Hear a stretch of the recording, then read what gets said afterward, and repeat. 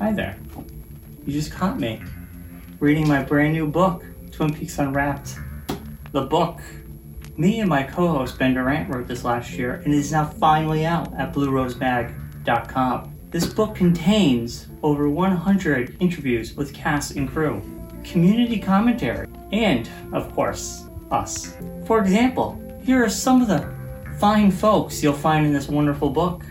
Krista Bell, Charlotte Stewart, David Patrick Kelly, Jim Belushi, John Neff, Scott Frost, Cheryl Lee, Matthew Lillard, and the one, the only, Kyle MacLachlan. So get your copy today at BlueRoseMag.com.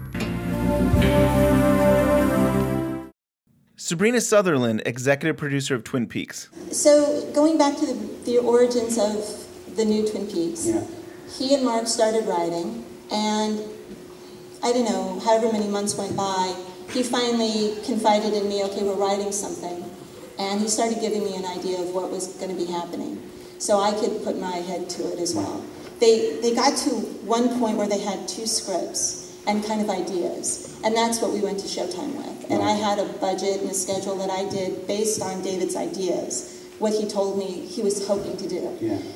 There were some things that aren't in the show. Some of those things I had to say, we're not going to be able to afford those at all. Even the things that we have in there now, we had to figure out ways, because we didn't have, an endless budget. We had a very small budget for our show, believe it or not. So I had to try and figure out ways of dealing with this.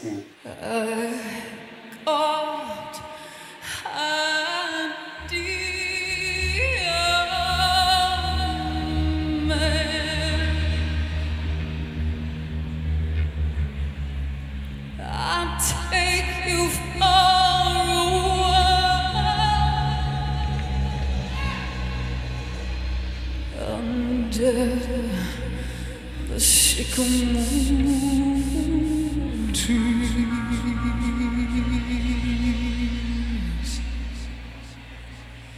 in the dark trees that blow,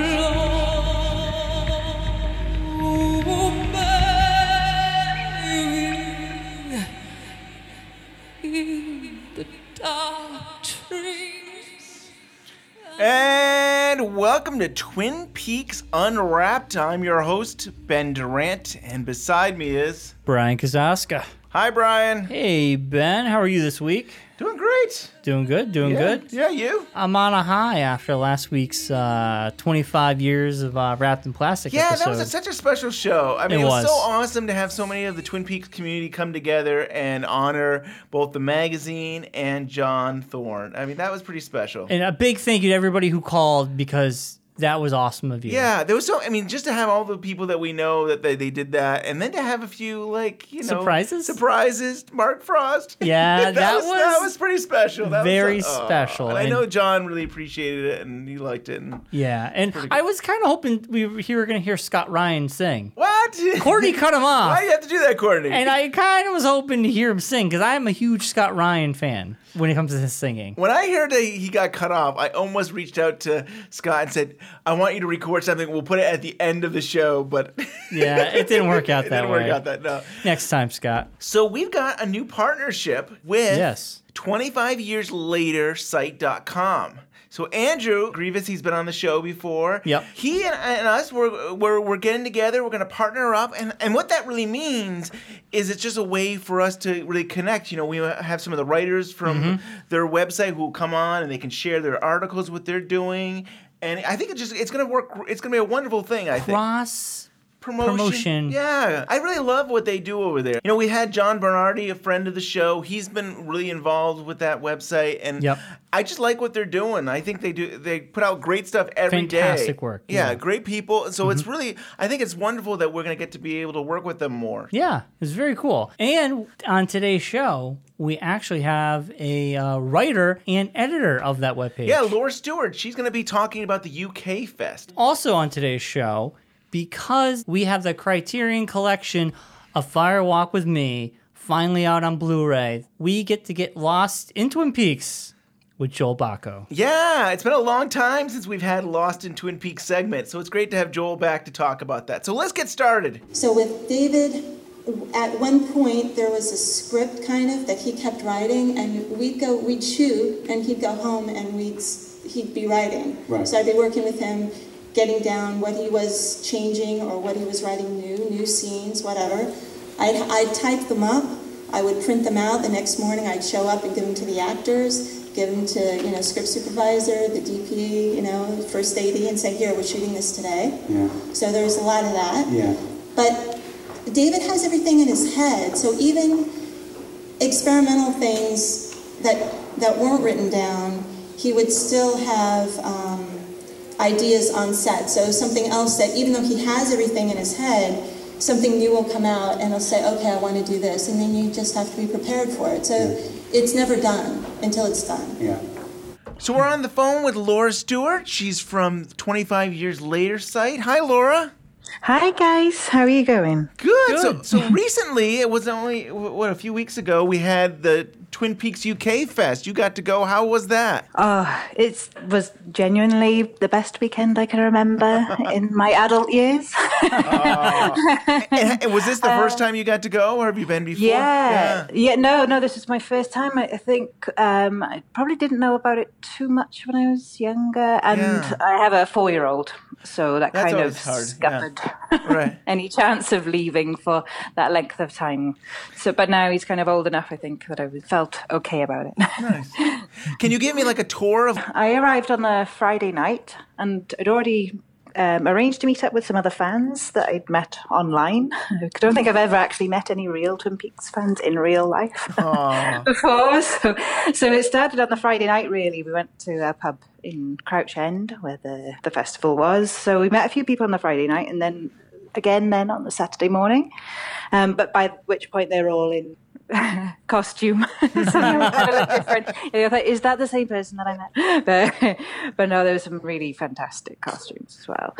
Saturday morning, we had a queue, get in, and then when we did, we sort of met with a fantastic merchandise store. We got all freebies, wonderful T-shirts, mugs, coffee, David Lynch coffee. That's good coffee. It is. It is good coffee. I only needed 1 cup to keep me awake for the entire weekend. Oh, yeah. It'll do it to you. Yeah. And then I think we went straight then into the main hall. Inside the main hall was the glass box. I saw some pictures of that. It looks great. It really was. And it was a genius idea, really, because it was a perfect photo opportunity because everyone just got in the box. Straight away. So everybody was just straight in there, great photos. Everybody in costume, in great photos in the glass box. So perfect. I saw online there was the people that showed up as the guests there. Yes. Like Sabrina and the others all got in the box together. I thought that was a nice picture. Moving slow motion. There's lots of pretending to be Cooper. That's so flying cool. in the box. Yeah, it really, really was. I'm always impressed by Lindsay and the the showmanship of it. Like they always decorate it and the way that they put it all together, and it seems like a lot of fun. We gotta go. Yeah. You do. I think you got to come over next year. And this is going to be a yearly thing now.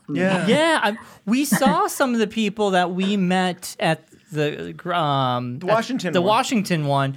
You got to meet Christian, right? Oh yeah, absolutely. Yes. And it was a dream because I think Christian was my first online friend. Oh really? Yeah. He kind of welcomed me into the fold. So to actually meet Christian was really special. So we had a really great weekend, and just actually talking face to face. It's bizarre when you feel like you know someone really well. Yeah. Met before, but it was as if like we had met 1,000 times before. They was and here you are. Yeah, there's something to say about the Twin Peaks community. Ben and myself, we went to the Great Southern 2 years ago. We last met year. All these people that we've had on the show or we met online, and it was like you've known them all your life. It was very bizarre. I mean, I think it's just because we have so much in common with Twin Peaks. Yeah. Because, I was kind of nervous before, thinking, oh my God, I hope I actually get on with these people that I've spoken to online. but no, and the second you got there, it was kind of, welcome to the family. Come here, you're just part of us. And it was like we had always known each other. Yeah. It was, beautiful. There was a Q&A. How was that, getting to hear from the... So... Oh yeah, well there was two. There was Sabrina's own Q&A on the Saturday. She did one of her own, which was interesting. Was the conversation about returning to Twin Peaks already in motion by the time the missing pieces came around, or did Lynch have any idea that some of that material would end up tying in to the show? No, actually, the deleted scenes was started prior to Mark and David even meeting. Right. So they, David, we were working, and Mark wasn't a part of the deleted scenes because he didn't do Firewalk with me. So it was just David going through everything. And I think having those ideas in his head, he brought those, once he and Mark started talking, he brought those ideas to the project. Was there ever a conversation about recutting the film altogether? Cutting the deleted scenes back into Firewalk with me? There was conversation of that, and I think maybe at some point David would do that. Right. That would be in the future, but it certainly is something that he would want to do versus, what I think somebody has already kind of put stuff in, and I think it's something that David would want to do in a different way. Yeah. It was quite cool to know that he was aware of the fan edit, and he was like, you should perhaps put it together. Yeah. And I think the other thing which was interesting about the missing pieces is that is probably what caused or made season 3 happen. Because Sabrina was working with David on the missing pieces, and Mark was speaking to him, and apparently they decided, probably off the back of that, to write season 3. Isn't that something? Wow, that's really cool. Yeah. Wrote it entirely over Skype. Oh, yeah. I heard that. Isn't that crazy? Yeah. It is. And Mark had nothing at all to do with the production, but he did visit the set, but that was it. And got to act in it. Yeah, he got to act in it. Yeah. And I heard about the Log Lady stuff being Skyped. David Lynch Skyped that whole scene. Like, he directed from Skype. Wow. Catherine Coulson scenes were shot before the rest of the series, and is that not the case? No. Oh, okay. No. So could you talk about shooting those particular scenes? Sure. Well, I can say that Catherine's wonderful, and she had always planned on coming. Right. We thought, she had told us, she had told me, I talked with her, she talked with David, she was going to come. And I'm trying to arrange a schedule of figuring out when, we shot both in Washington and LA. We would want her in both places. Then she wasn't sure if she was going to be able to make both, so we were thinking, okay, how can we make all of her scenes to be in one place? Then it was kind of interesting because she said, well, she wasn't sure if she'd be able to fly, and then she said, well, I can fly, but I have to bring my daughter with me. And I'm like, okay, that's fine. And she kind of said, well, I'm not doing so well, so, maybe I'll need oxygen. So then I was looking into getting a plane for like one of those medical planes. And thinking, wow, this seems a little bit more serious. I don't know if she can do it, but she's still saying she can do it. She just wanted to do it. She did not want to not do it. And it wasn't until a friend of David's who's writing his book right now, Christine McKenna, was there interviewing her for the book. And she called and she said, Catherine can't get on a plane. I don't know what she's telling you, but she can't get on a plane. And that's when we knew. And so I think the next day I had Noriko, and they hired a crew locally. And we arranged everything. Noriko went with cards and some information, and then David and we Skyped and that day and shot with her. But that was maybe 3 weeks into or 4 weeks into when we were in Washington. So it was, we thought she was coming up all the way until she wasn't coming up. And so then the next day we were able to arrange it. Luckily, all her friends did such a great job in getting a crew there, having her available, and she wanted to do it. Yeah. And it was wonderful. Yeah, those scenes are so beautiful. And I think she passed away 4 days later. Yeah. So.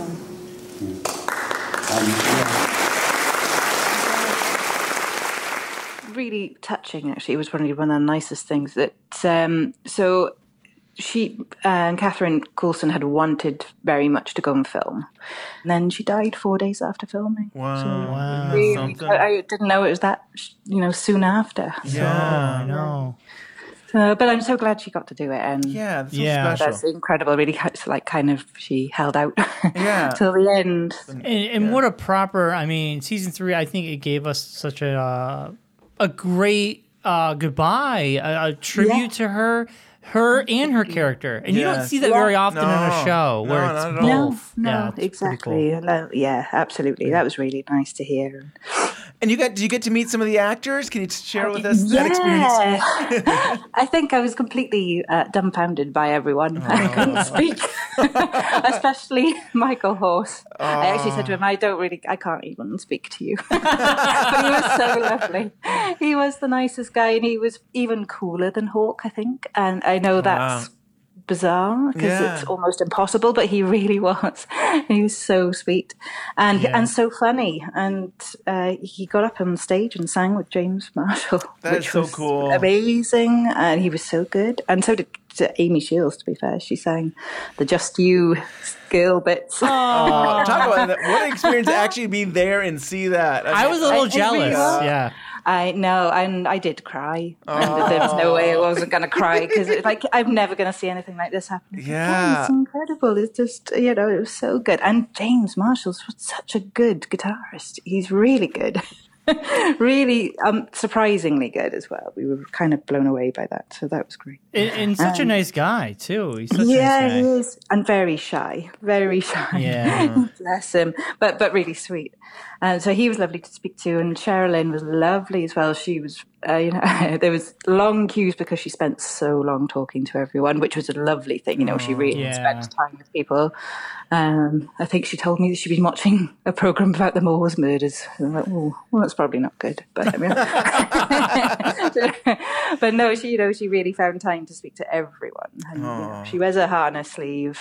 Yeah, definitely. She's a sweetie. Yeah, we got to see her. We got to see her at the Washington Fest, and she is so nice. And she's probably my favorite. Audrey is my favorite character, probably besides Cooper on the show. So it's like, I don't know if I've ever said this. I don't even know if I should say this on the show, but it's like I almost cried just seeing her. Yeah. Just because it was like, oh my gosh. It was a big thing. It was a big thing to actually meet her. It really was incredible to meet them all. Laura, how long have you been a fan of Twin Peaks? Far too long for my age. I watched it. I was 10 when I first watched it, and I probably shouldn't have watched it when I was 10. That's young. I can remember my dad used to let me stay up whilst my mum was out somewhere. I don't know. And I don't think he probably realised just how violent and strange it was going to end up being. Yeah. By which point he couldn't say no, because I was in love with Bobby, and I would cry if he didn't let me watch it. So, and then it stayed with me ever since, really. And, I've just kept on watching it throughout. David's temporary decision to depart the show. And I think this got kind of convoluted because of what he tweeted out. Right. But it wasn't money for him. It wasn't like his money. It wasn't like what he was going to get paid or anything. But people assumed that, I think. But it had nothing to do with that. The problem that we had with Showtime was they came to the show thinking it was a TV series and it was an episodic show. Yeah. David, in his head, it was always a feature film. Yeah. Okay. It's two completely different things when you think budgetarily and you think of production-wise. It's completely different. Yeah. So it was converting Showtime to understand that it was going to be a feature film. Right.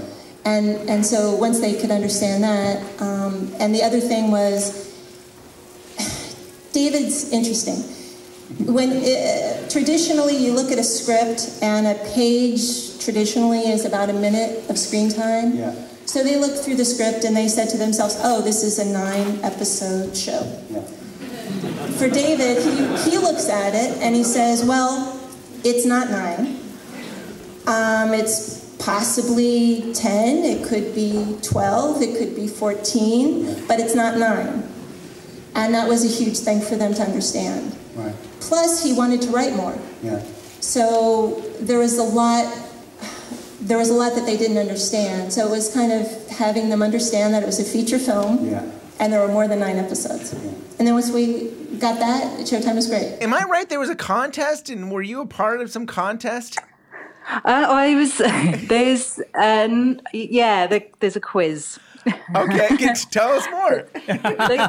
So this was happening on the Saturday night, and it was really annoying because I wanted so much to watch The Art Life. I haven't seen The Art Life yet. Yeah. But I thought I'm so competitive, I can't not do the quiz either. So I chose to do the quiz instead of watching The Art Life. So I'm going to have to catch up with that.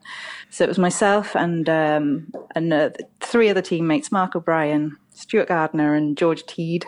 And we called ourselves the Chester Desmonds. and we won. Congratulations. We won, and we got every single question right. And not just that, all of the bonus questions right as well. Wow. So, you guys are good. Yeah, so I'm going to have to go back every year now just to defend my title. There you go. Nice. Yeah. And did you get a prize? Did you get anything for winning?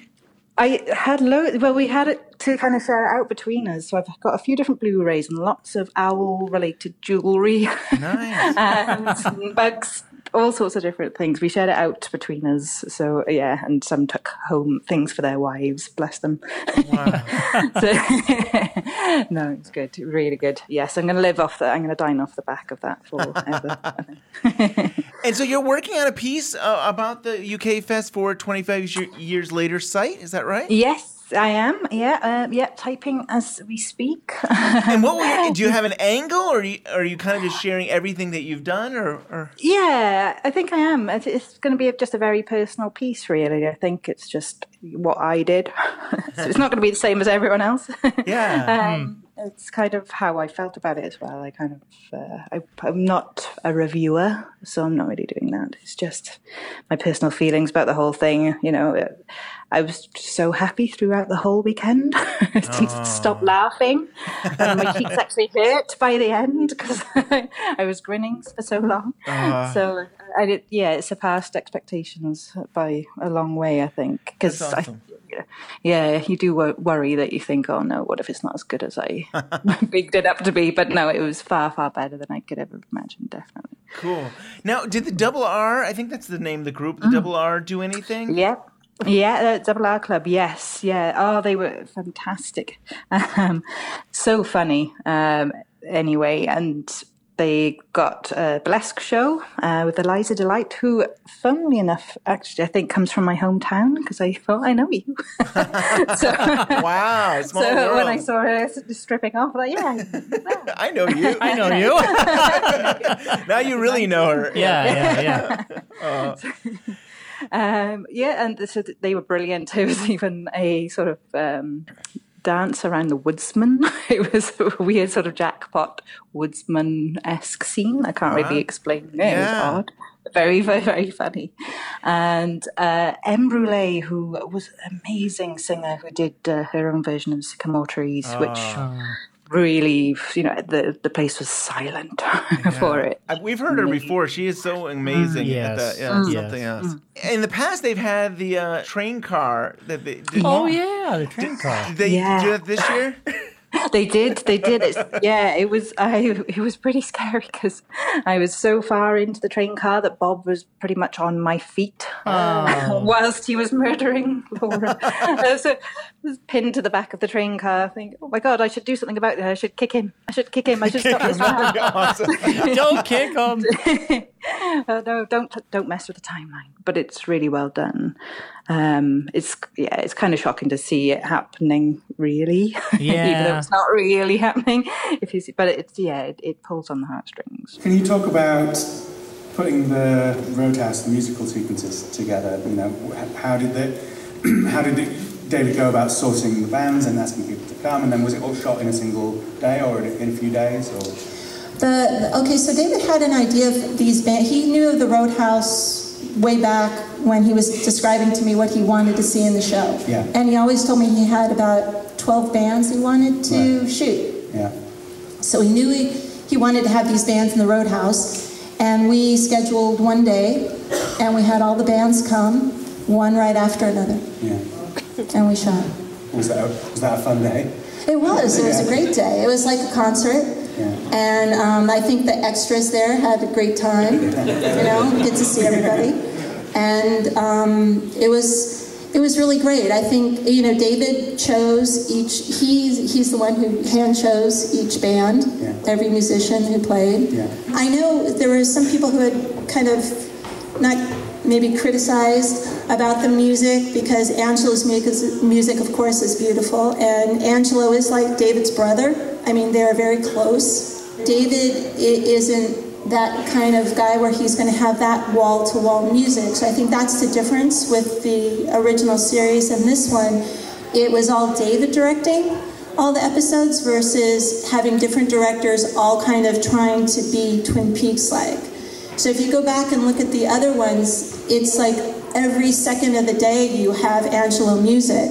And that's not a bad thing, but it's different just because it's not you have one person kind of doing the whole vision of the show versus several people trying to match what somebody else did. Obviously meeting, you know, the guests is incredible. And Jake Wardle, he is such a star. And if he's not a superstar in the future, it's not right.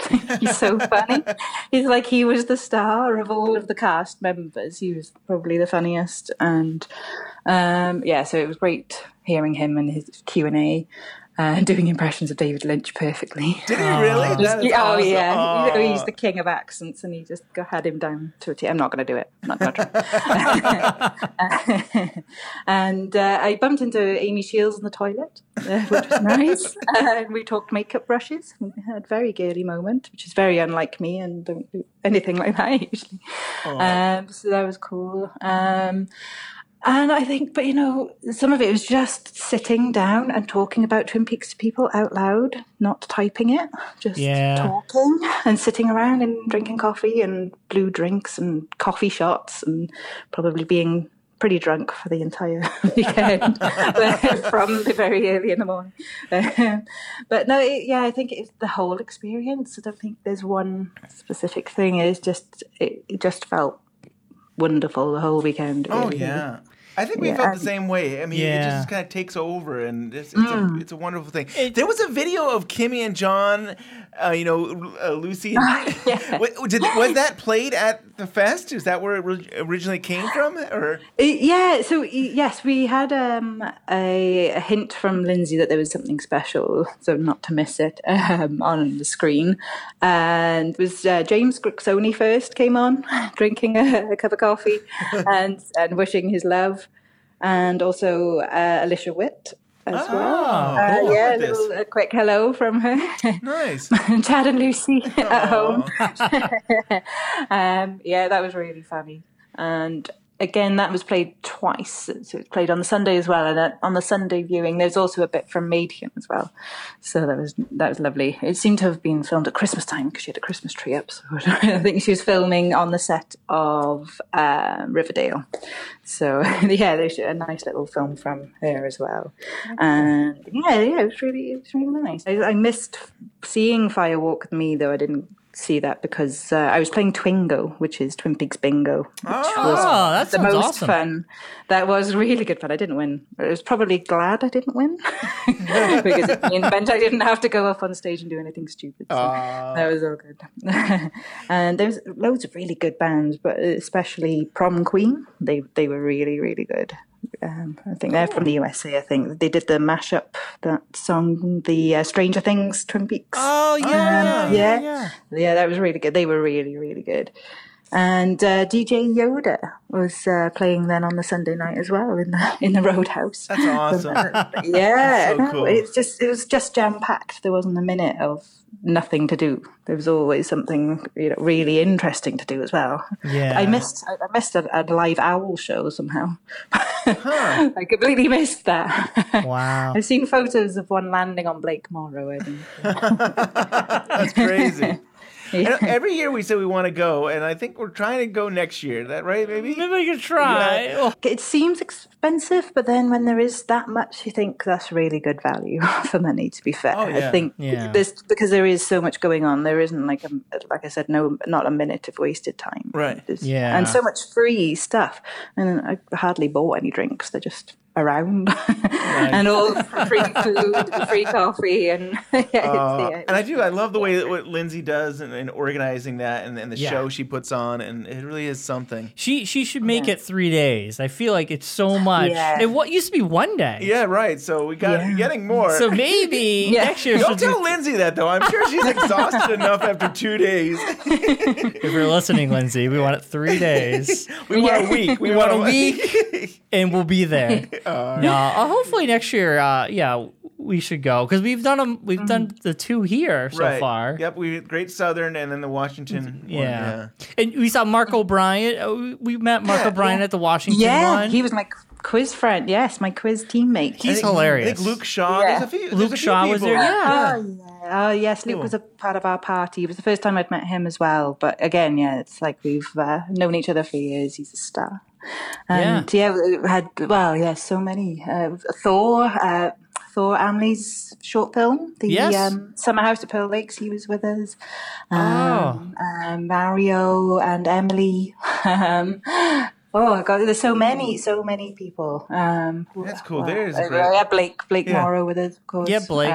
We met Blake. Yeah, Blake. Yeah, I love it. Yeah, his photography is incredible. Incredible. It is incredible. Yeah. I It's need to get some prints. I told him I want a coffee book though. I want He the should do whole a coffee. thing. Yes. I want every single Twin Peaks piece in one big book there. It would be really cool. That would be something. it would be. Laura, can you share with us 25 years later the work that you've been doing on the site? I'd love to hear more about the articles and stuff you've been doing.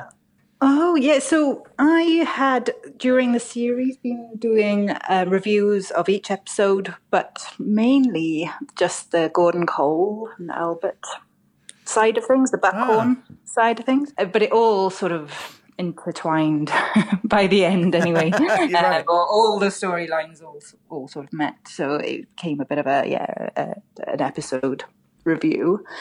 And then since then, I've kind of been just doing ad hoc things. I watched Firewalk with Me again after seeing series 3. So that was kind of a new take on that. And just a bit of some character, sort of talking about things that we perhaps now know. Like last week I spoke about Major Briggs, what he'd been up to for the last 25 years. Yeah, Ground Control to Major Briggs. I like that. I like the Yeah. title there. Yeah. Ground Control. Yeah. Nice touch. Yeah. Was that your title? Did you come up with Ground Yeah. Control? I like that. Yeah. David Bowie. Yeah. Very nice. That's done.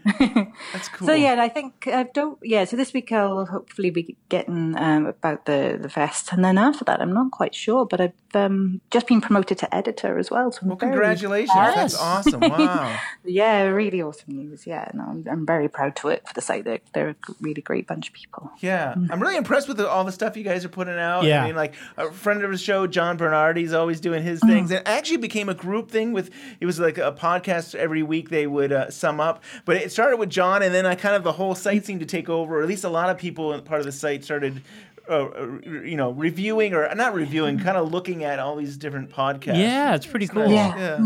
Yeah, no, that's great. Yeah, they're fantastic. And it is so good to see so much stuff coming out every day.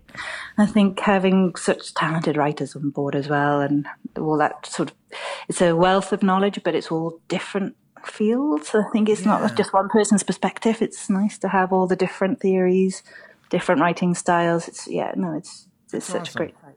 Yeah, definitely. And I highly recommend people liking it on Facebook, because I'll get the articles on Facebook on my Or feed. Twitter, if you're more of a Twitter person like...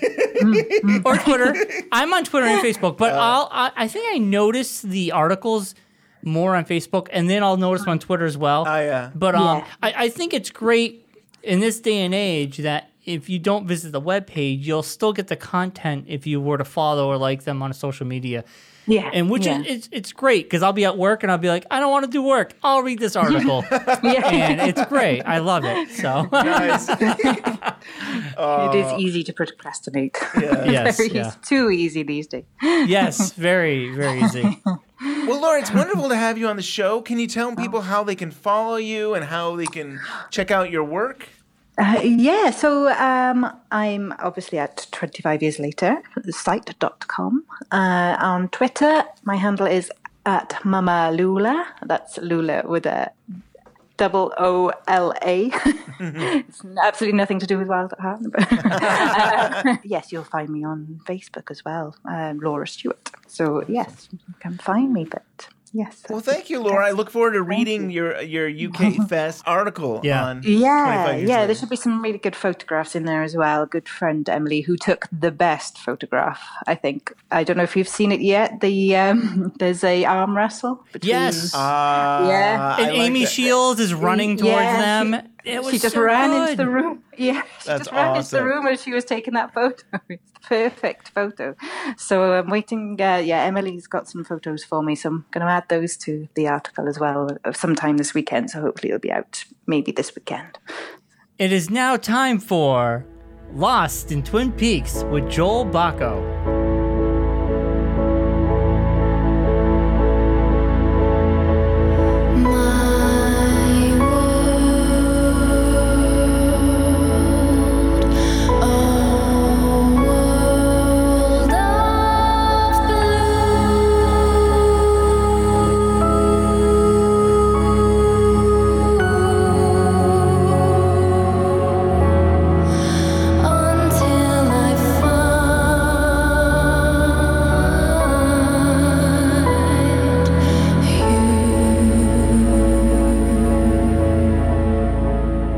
It's been a long time. It's been a while since we've had you on. We haven't even talked to you since the show was ended here. Did we talk after it ended? I can't remember. I don't think so.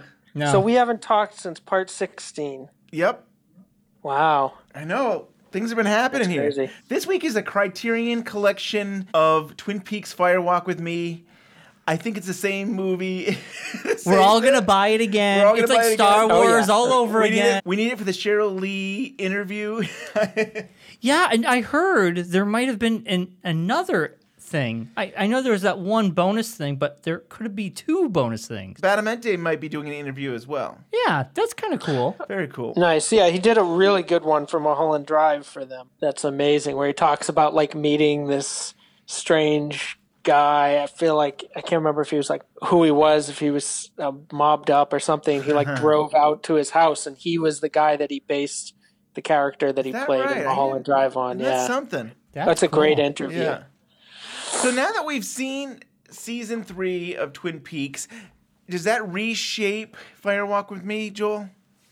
Yeah, well, actually, you guys caught me on the recording right between two tweets. So after I hang up, I'm going to do the follow-up one. But I basically was saying that it seems like Fire Walk with Me's place in Twin Peaks is always kind of fragile and fraught, but in different ways. So for years, the threat to it was that it was being rejected or being ignored. Like people didn't want to think of it as part of Twin Peaks, so it was kind of isolated over here. You know, there was rights issues, so it wasn't in the first gold box and all of this stuff.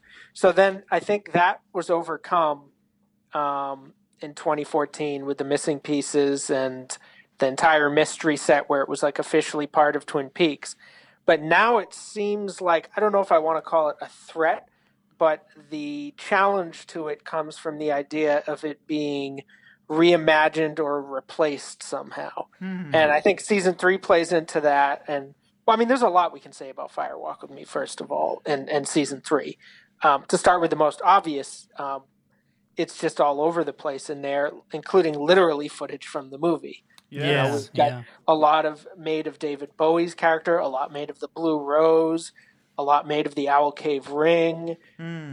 Carl Rodd is now a character in Twin Peaks. Yeah. So, I mean, anybody afraid, any lingering fears that those sort of decades of kind of being on the margins of Twin Peaks was going to continue, I think was relieved to see that Fire Walk with Me was just very, very central to the new series. And Lynch said that beforehand. Right. Now, the big, I think, central kind of involvement of Fire Walk with Me in the series was the last couple episodes where Cooper literally enters into the movie, you know, and we watch like several minutes from the film in black and white with the music removed, which is already in an interesting, compelling to me way of kind of recutting it, you know, because people talk about, will he make a new cut? Will he put the missing pieces back in, etc. Yeah. That was a kind of an interesting way of doing that. I mean, for one thing, we saw deleted shots that weren't in the missing pieces. Leland looking a little longer and in a different direction than we saw in the film. And also the shot of Laura riding on the motorcycle with James, that really kind of cool shot. Almost looked like maybe it was some effects or something because the camera was right there alongside them. I don't know if he made modifications to that now or what. So those are kind of, I don't want to call them the superficial ways, but kind of the obvious ways that Fire Walk with Me played into Twin Peaks now, or to season 3. Now, the challenge that it kind of provides, or the threat or whatever, that a lot of people have interpreted it as, is this idea that because Cooper tries to take Laura away, and then we see her body disappearing from the pilot and everything like from that footage, that he has now changed the end of Fire Walk with Me. She isn't taken to the train car. She isn't murdered. And then consequently, she also doesn't see the angel at the end of the film. So that kind of beautiful ending that everybody loved of her and Cooper sitting in the Red Room is now, people are saying, okay, well, that didn't happen. Yeah. I have a lot of issues with that, which we can probably get more into at another time. But for one thing, Fire Walk with Me is almost the least threatened part of that. If we believe that's what's happening, it erases literally the entire series, including 16 and a half hours of the return. Oh my god! So in a way, Fire Walk with Me is not really the most threatened piece there, but we do potentially, according to some interpretations, lose this transcendent ending for Laura where she actually overcomes Bob and she's kind of reduced to an object once again and swept away. So in that sense, Fire Walk with Me is undermined because the central core of the movie arguably is her sort of journey into self-realization and the knowledge that she can defeat Bob and actually becoming the hero of the story in a way that even Cooper never could. So I think that's sort of one area where the impact of season 3 on the legacy of Fire Walk with Me is kind of questionable. People have gone back and forth about that. And then the other thing that I just want to mention, which I already kind of threw in there, is today news came out that Sabrina Sutherland, I think at the UK Twin Peaks Fest, which you guys are going to be covering, she said that Lynch, I don't have the exact quote in front of me, but something like he wouldn't rule out or he would consider recutting Fire Walk with Me with the missing pieces inside of it. Putting at least some of them into it and recutting it. So I have a million problems with that, and I would be really dismayed if he did that. What do you guys think if David Lynch were to get Kyle MacLachlan to come in and they somehow redid the beginning part without Chet Desmond? Oh my gosh. And they put Kyle MacLachlan in there. How would we feel about that? That's an interesting what if. But if you say that, then you'd then have to edit the return or the season 3 because they mentioned Chet as well. So you'd have to. Well, Chet Desmond could exist, but you just don't know who he is because that was really supposed to be Kyle MacLachlan. So I think to me that would be kind of interesting to see because in the original script that was Kyle. So I'm just picturing him with like. I mean, they did it with Cheryl Lee and they pulled it off, but that was sort of like she was in shadow and I'm just picturing like Kyle MacLachlan in like young person makeup walking around like a green screen with like Deer Meadow stuff behind him and like someone hands him a coffee and you just see the hand reaching. Cooper's saying, "What time is it, Sam?" And it's like, no. It'd be like a young Indiana Jones. It'd be young Cooper. The only person who would be happy if that happened would be John Thorne. No, it was a dream all along. No, it'd be kind of cool. I mean, it'd be interesting. But I kind of feel like if David Lynch were to add things, I don't know. I don't really know what would it do. really. Yeah. Yeah. It is interesting I to see in season 3 how they did add this footage of Fire Walk with Me. And it's interesting, like, I have Fire Walk with Me where Laura screams, and I'm thinking, originally I thought it was probably Leland or Bob, and she just screams out of darkness. And she's also high. Yeah. But it's interesting that they decided to put Cooper as what she's screaming at. I mean, that was clever in a way to say, hey, we can go back and now say, you had no idea what she was screaming at, and now you do. Uh-huh. And that, for me, is the biggest piece of evidence that's maybe paradoxical in a way, because there's other evidence that suggests otherwise. But that's the biggest evidence that he actually didn't change anything, and that everything we're seeing happened already within the world of Fire Walk with Me that I knew and went to the same, that we knew and went to the same ending. I mean, then we'd have to consider, okay, so when she swept back, she just swept back to that spot, and then she kind of stumbles on, confused, to Jacques and Leo, and is like, what was that weird vision I just had, or something? Like, it's sort of hard to explain. There are a lot of suggestions that no, she's at least split off into a different universe where that didn't happen and stuff. So it's complicated, but you have to say, I mean, if she's screaming and it's the same exact shot of her screaming, and what she's screaming at is Cooper, then Cooper was in that scene in Fire Walk with Me. We just didn't see him. If you're going to be that literal about the narrative, if you're talking about alternate timelines and stuff like that, you're already being pretty literal. And so you might as well take it all the way. Right. Yeah.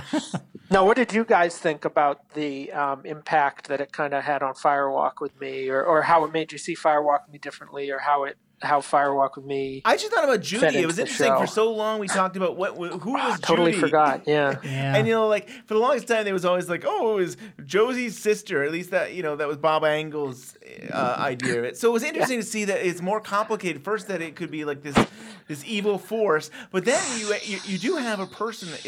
It seems like it could be Sarah Palmer. So like 'cause in season 3, we're talking about like, oh, you've met Judy before. Yeah. It's like, well, how have we met her before? It only maybe if Judy is in Sarah. At least that's my interpretation of that. But it's interesting to see that. I didn't think we'd ever find out who Judy was. It's great that they were willing to go there, but then they made it more mysterious because it's an evil force. I liked how they kept that mystery alive, and that's something I was worried about. And I know Ben and myself, I interpret, and I know Ben feels the same way. When Laura and Cooper's walking with Laura, we don't feel erased anything. We see it as he tried, but you can't change the past. Right. This happened. Right. So when she screams, she disappears. I kind of took it as you failed. You can't save her now because this happened. She's going to die. Yeah. And he's trying to figure it out. Right. And what did Cooper say at the sheriff's station? The past dictates the future. So it's so funny. Like the past dictates the future, and yet you went to the past.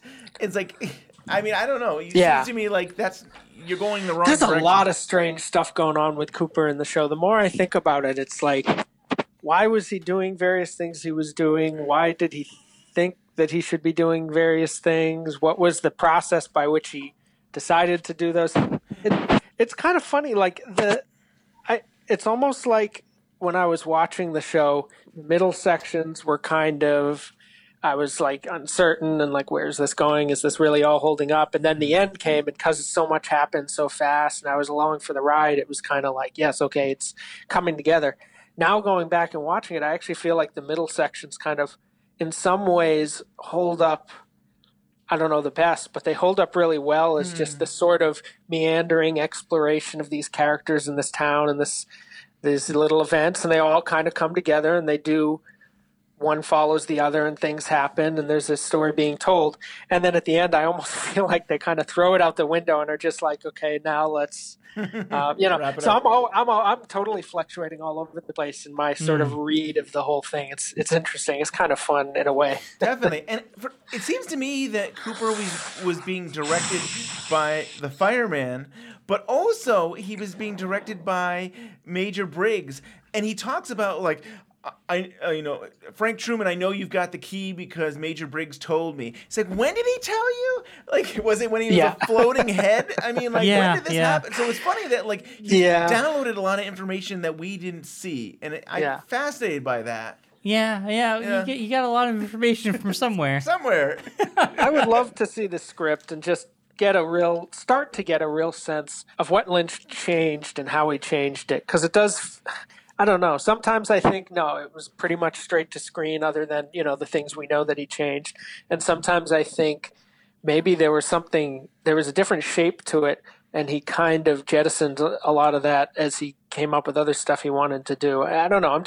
It's very curious. I really like to know Mark Frost's contribution because I think who was it that you spoke to? Was it John? Probably. I think John it was you and John. Yeah. It might have been another podcast, but I think it was you guys saying it felt like this was kind of it was Mark Givens actually. He said he felt like Frost was kind of just the writer on this, like unlike their previous collaboration where they were really equal partners in the whole creation, especially because it was a TV show and Lynch would direct his episodes but not be that involved with some of the other stuff. It felt like this time, like they sat down, they wrote together like he would with, Barry Giffords or anybody else that he worked with.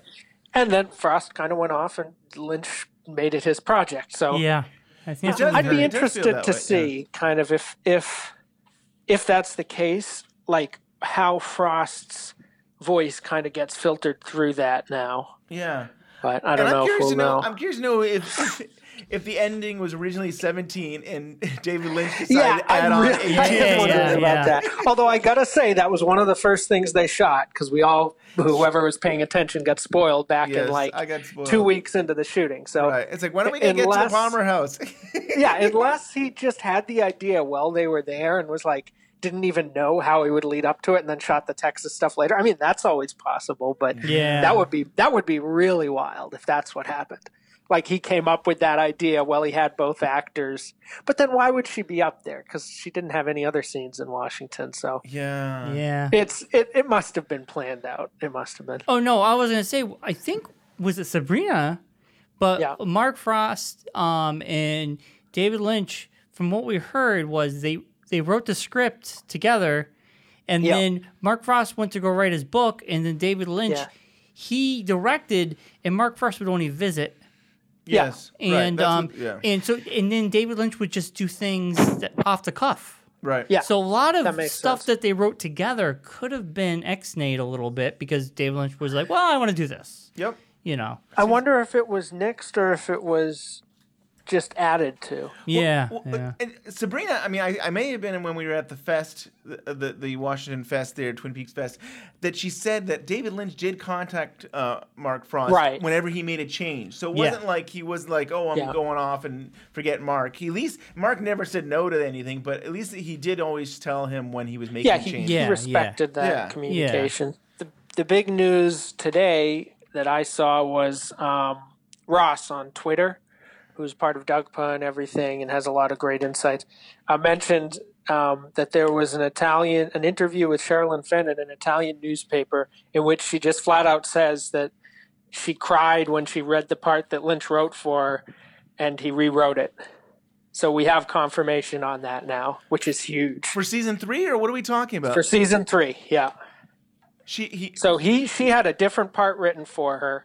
She didn't want to do it, and he rewrote it as what we saw on the show. Oh my gosh. That's huge. That's like really the first big behind that. I mean, people were already guessing that because it was strongly suggested in a previous interview she gave and everything, but to have confirmation on that is kind of amazing.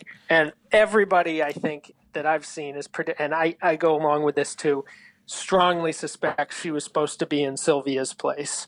Nothing to go on officially on that, but just putting one and one together, it seems like that's very likely that was going to be her scene. Yeah, I mean that would makes sense. The funny thing is too, that would make you cry. I think, to get the script after 25 years, and that's it. Well, I wanted more than a cameo.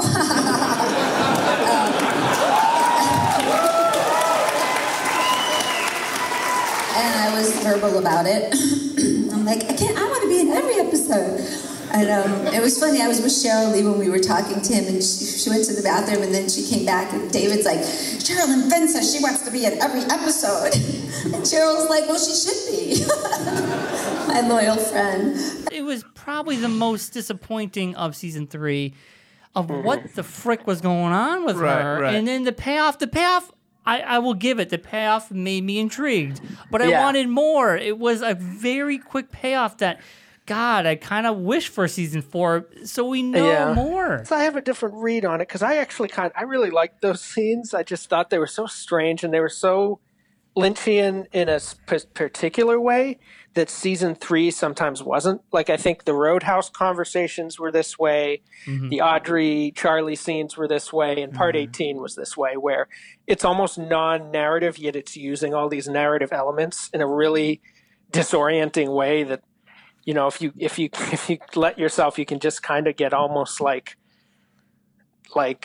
discombobulated by it in a way that can be kind of fun. Yeah. Where your mind just starts to like drift off. Yes. Like, I'm losing my. Am I on drugs? What's going on? The name dropping. I kind of liked that, but not everybody did. And some of that feel to me is Lost Highway, which is my favorite David Lynch film. So I'm like, I should love this, but I think part of me is and I do like it to some degree, but at the same time, it's like, okay, this is Twin Peaks. I want the story. I do want some of that nostalgia. I want some of that feel. So it's hard for me, I think, at times to be like, oh, we're not gonna get closure. We're just gonna drift off and just take it in and experience it. And I don't know, that's hard. The Roadhouse stuff really intrigued me because it gave, I think, Joel, you and myself, we were talking about this narrative, how they were just going to give us stuff and not, who knows if it's going to pay off. It's just giving this you were right world. about that more than anybody else, I think. Yeah, just like a breathing, living world. And the original Twin Peaks was about cocaine, about the drug of the 80s and the 90s. Now you have the drug of now, which would probably be the opioids, the heroin, and they call it sparkle. So it's kind of interesting. They took that modern thing, but that narrative in the Roadhouse kind of goes into Audrey's story. Yeah. And it's interesting. I really want to watch all that stuff condensed. Like, I want to watch all the Roadhouse stuff put together with the Audrey scenes because I think it would make more sense. Yeah. Because there's so many names. It's interesting, The Tinas and this and that. I mean, also, I think this new information contextualizes those scenes to the point where I think rather than... I think people who are disappointed that Audrey played... Like, really what we got was actually a bigger compromise and a bigger sort of bone thrown to her and a sort of a more generous one to her and the Audrey fans. I mean, in the context of expecting her to like be an FBI agent or something, it's a disappointment.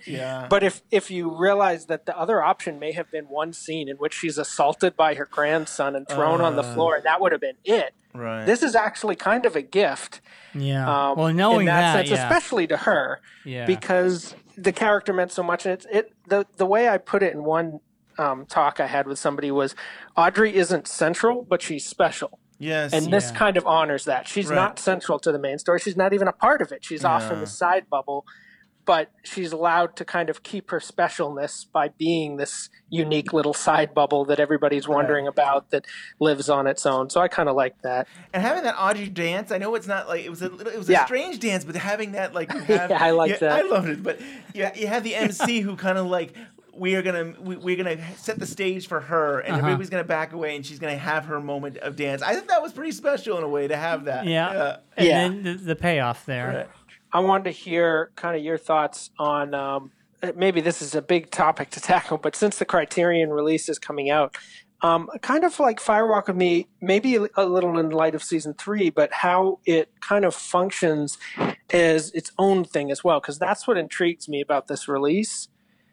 Is just like this release of it amongst all these great titles of film, not as like a part of Twin Peaks, but as like a film that's one of the great films that now belongs to, the Criterion collection with all these other great films. So I don't know if you have any particular thoughts on that. I've it's so funny. Like people sometimes ask, like, what is your favorite David Lynch film? And I always, of course, say pick Lost Highway. But I always have trouble putting Firewalk with Me as a film. Like, it is a film. Interesting, yeah. I always think of it as a continuation of Twin Peaks, and it's still hard for me to separate that as outside of. As its own entity, as its own film, and it is a great work of art. But like, I don't know what do you feel, Brian? How does it stand? I mean, I've said this before. I still, I think Eraserhead and Firewalk with Me are my two favorite Lynch films, and Elephant Man, and then I think my mood changes the rest. But Firewalk with Me, to me, stands. It could stand alone. I almost feel like you could show someone And yeah, it gives away a mystery, but someone could still watch that and enjoy it as is. And it might, I think it stands on its own personally. I love it. I could watch it. I could watch it a million times and see and hear and just find new things every time. Yeah, when we saw it, saw it on the big screen in May. It was funny. There were sounds that I had never heard before, and that was incredible to me. At the very end, Joel, I don't know if you've noticed. We saw this in the theater. It was cranked. I swear to you, that was David Bowie saying Judy at the very end. And I wonder. And then what happened was someone was watching on Showtime, and the subtitles said Agent Jeffries. Agent Jeffries. Right. And then Sabrina on Twitter said, no, that's wrong. Yeah. It shouldn't say that. But I said to Ben, when we saw it in the theater, I'm like, that is Agent Jeffries' voice. And it still kind of makes sense to me because, like, he's talking about that he was at the meeting, and, like, you don't see him there. Like, like, where is he? Like, he's saying, I attended this meeting, and you're looking around, and it's like, I see, like, a lot of strange people, but I don't see Agent Jeffries. Yeah. And so it kind of makes sense to me that you have, that could be him, but... Yeah. Hanging from the ceiling or something. He's invisible. I don't know. Right. Yeah. Well, Joel, we got to go, but I mean, we got to get you back on the show more regularly again. We got to get back to these Lost in Twin Peaks segments. Yeah, for sure. Plenty to talk about. Yeah. And I'm just beginning work on basically rebooting the character series because it's a full reboot. It's starting from... Not from scratch because I'm using what I wrote before, but the whole list is going to be different. I'm going to republish ones that have changed, put links to the ones that didn't. So it's going to be basically starting over to include the return in it now. Excellent. Nice. You did a great job with what you did. I know that it was a lot to try and put them out. I put myself under way too much of a deadline. So don't give yourself these tight deadlines. Give yourself room to breathe. Yeah. Well, thank you, Joel. Thanks so much for coming on to talk with us. All right. Thank you, guys. Thank you, Joel Bacco, and thank you again to Lord Stewart for coming on the show. Another great show, Brian. Oh, very good. If you like what we do, please go on iTunes. Give us that 5-star review. Please leave us a nice comment. Also, we're on Google Play. We're on Stitcher. Also, Ben, how is the Twitter going? Twitter's been awesome, and we have a great community, and, just looking at the 25th anniversary of Wrapped in Plastic and seeing how the community all came together to honor the magazine and John Thorne. I mean, I love Twitter. I love the people out there, and they've been supporting us so much. Yes. Also, all the people that has jumped on board Facebook with us, the likes keep coming in, and... we've been posting a lot of news and the podcast, a lot of great feedback. People are sending us messages all the time. People are going back and listening to the old shows still, and I'm still getting feedback about stuff we recorded 2 years ago. It's so cool. So, and you got YouTube. We got a great community there as well who are always leaving feedback about the show. Thank you to people out there on YouTube. Read Laura Stewart's The Twin Peaks UK Fest 2017 We Live Inside a Dream Come True article at 25yearslatersite.com. And listen to us next week as we unwrap Twin Peaks. Just you.